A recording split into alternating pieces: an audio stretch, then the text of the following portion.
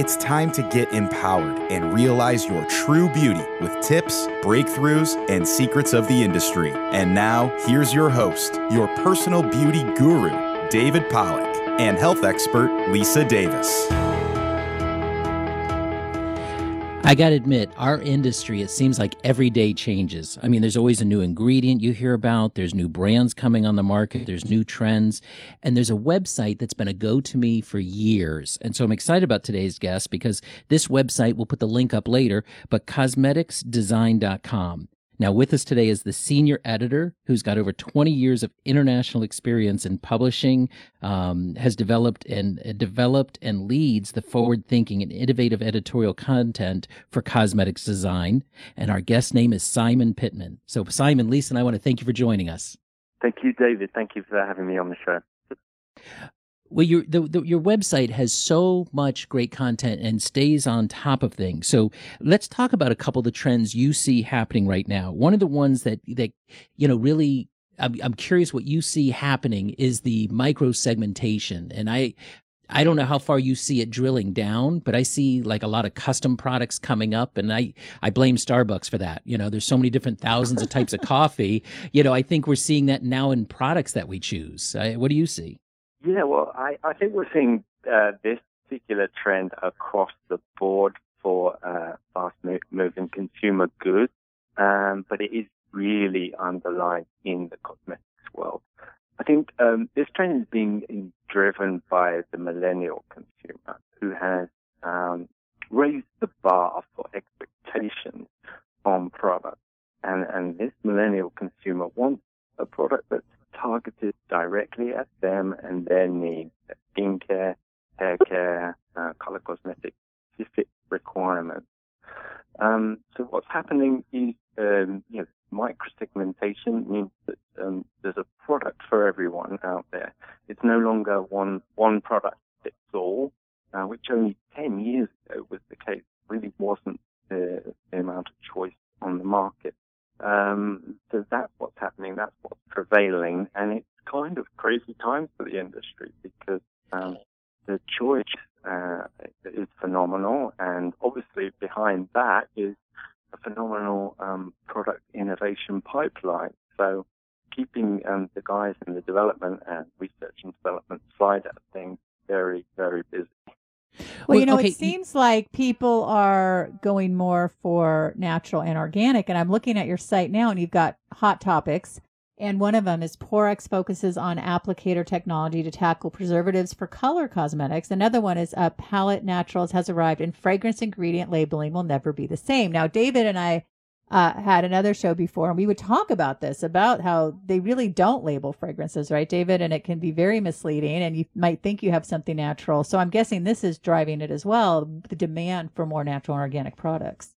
Yeah, this has really changed this particular segment. I think like 10 years ago, you could make kind of claims about products being natural and organic when they weren't entirely natural and organic, and get away with it. I think now you're going to shot out of the space if you make spurious claims. Someone's going to, whether it's someone in the industry or an eagle-eyed consumer, someone's going to get you.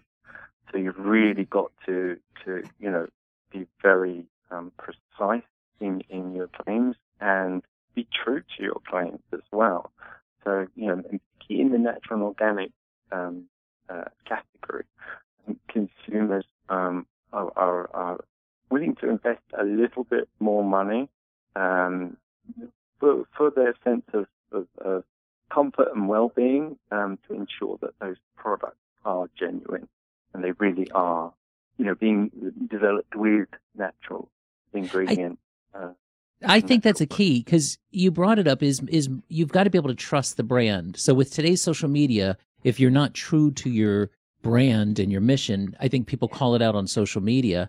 And I think millennials are driving that. You mentioned earlier how they're changing the industry, but I think that's one thing. They're looking for brands with a mission. They're looking for one that cares about the earth and cares about them. And maybe that's where where I see a lot of this change coming from. What else do you see? Like how else do you see the millennials changing it? Like what else is causing it?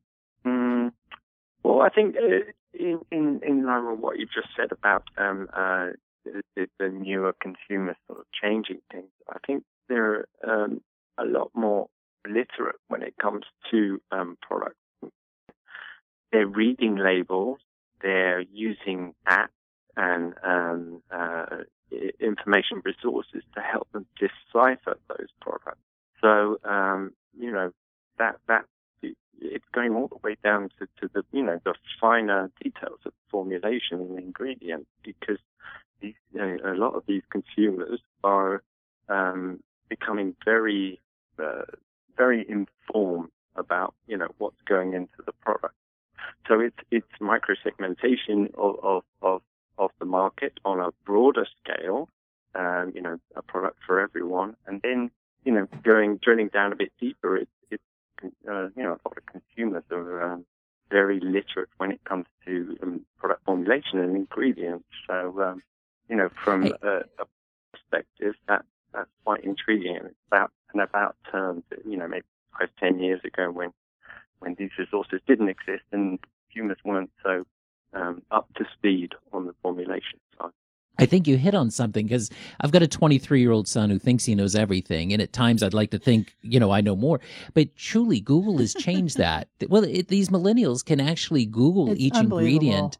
Yeah, they're more, I'm going to say more educated, but they also have the resources that we're just learning to use. And to them, it's second nature. They grew up with it. So they can Google not just the name of a brand and price, but each individual ingredient.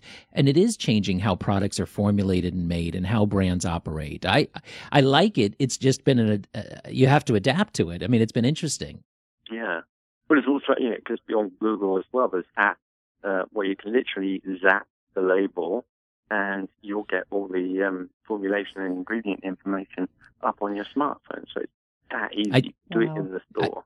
I think he's pointing out I'm a little bit older, because I'm not savvy enough. Hey, I'm right there with you. Yeah. I haven't downloaded those apps personally, I should add. Yeah. So, well, David, you're pretty darn savvy, because, look at all the cool stuff you created. I just, I got to give you that. Well, thank you. I know I create a lot of products, and so from the lab part and developing new things, I am staying on the trend. But when it comes to apps and how educated the millennials are, it is mind-boggling. And I think Starbucks has changed how we look at the world.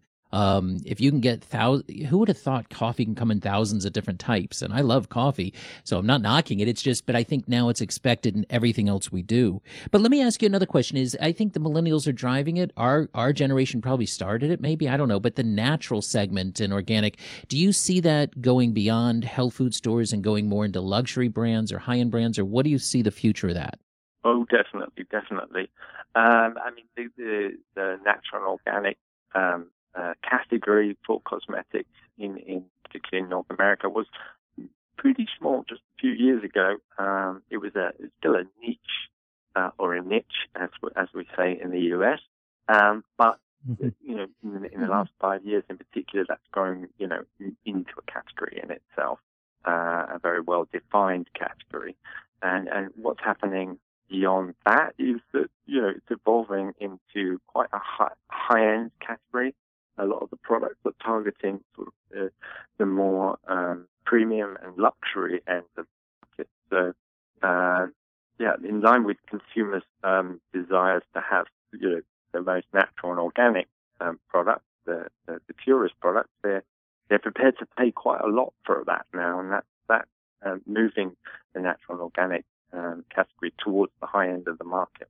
It's interesting.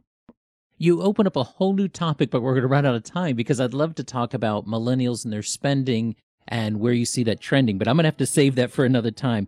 I want to thank you for joining us today. Simon Pittman has been our guest, and I invite you to go visit his website, cosmeticsdesign.com.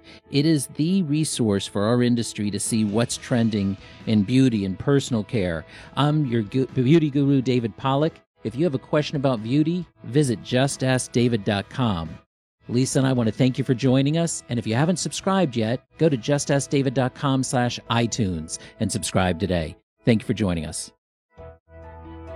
The preceding show was produced by the Gab Radio Network. For more information about the services we provide, visit gabradionetwork.com.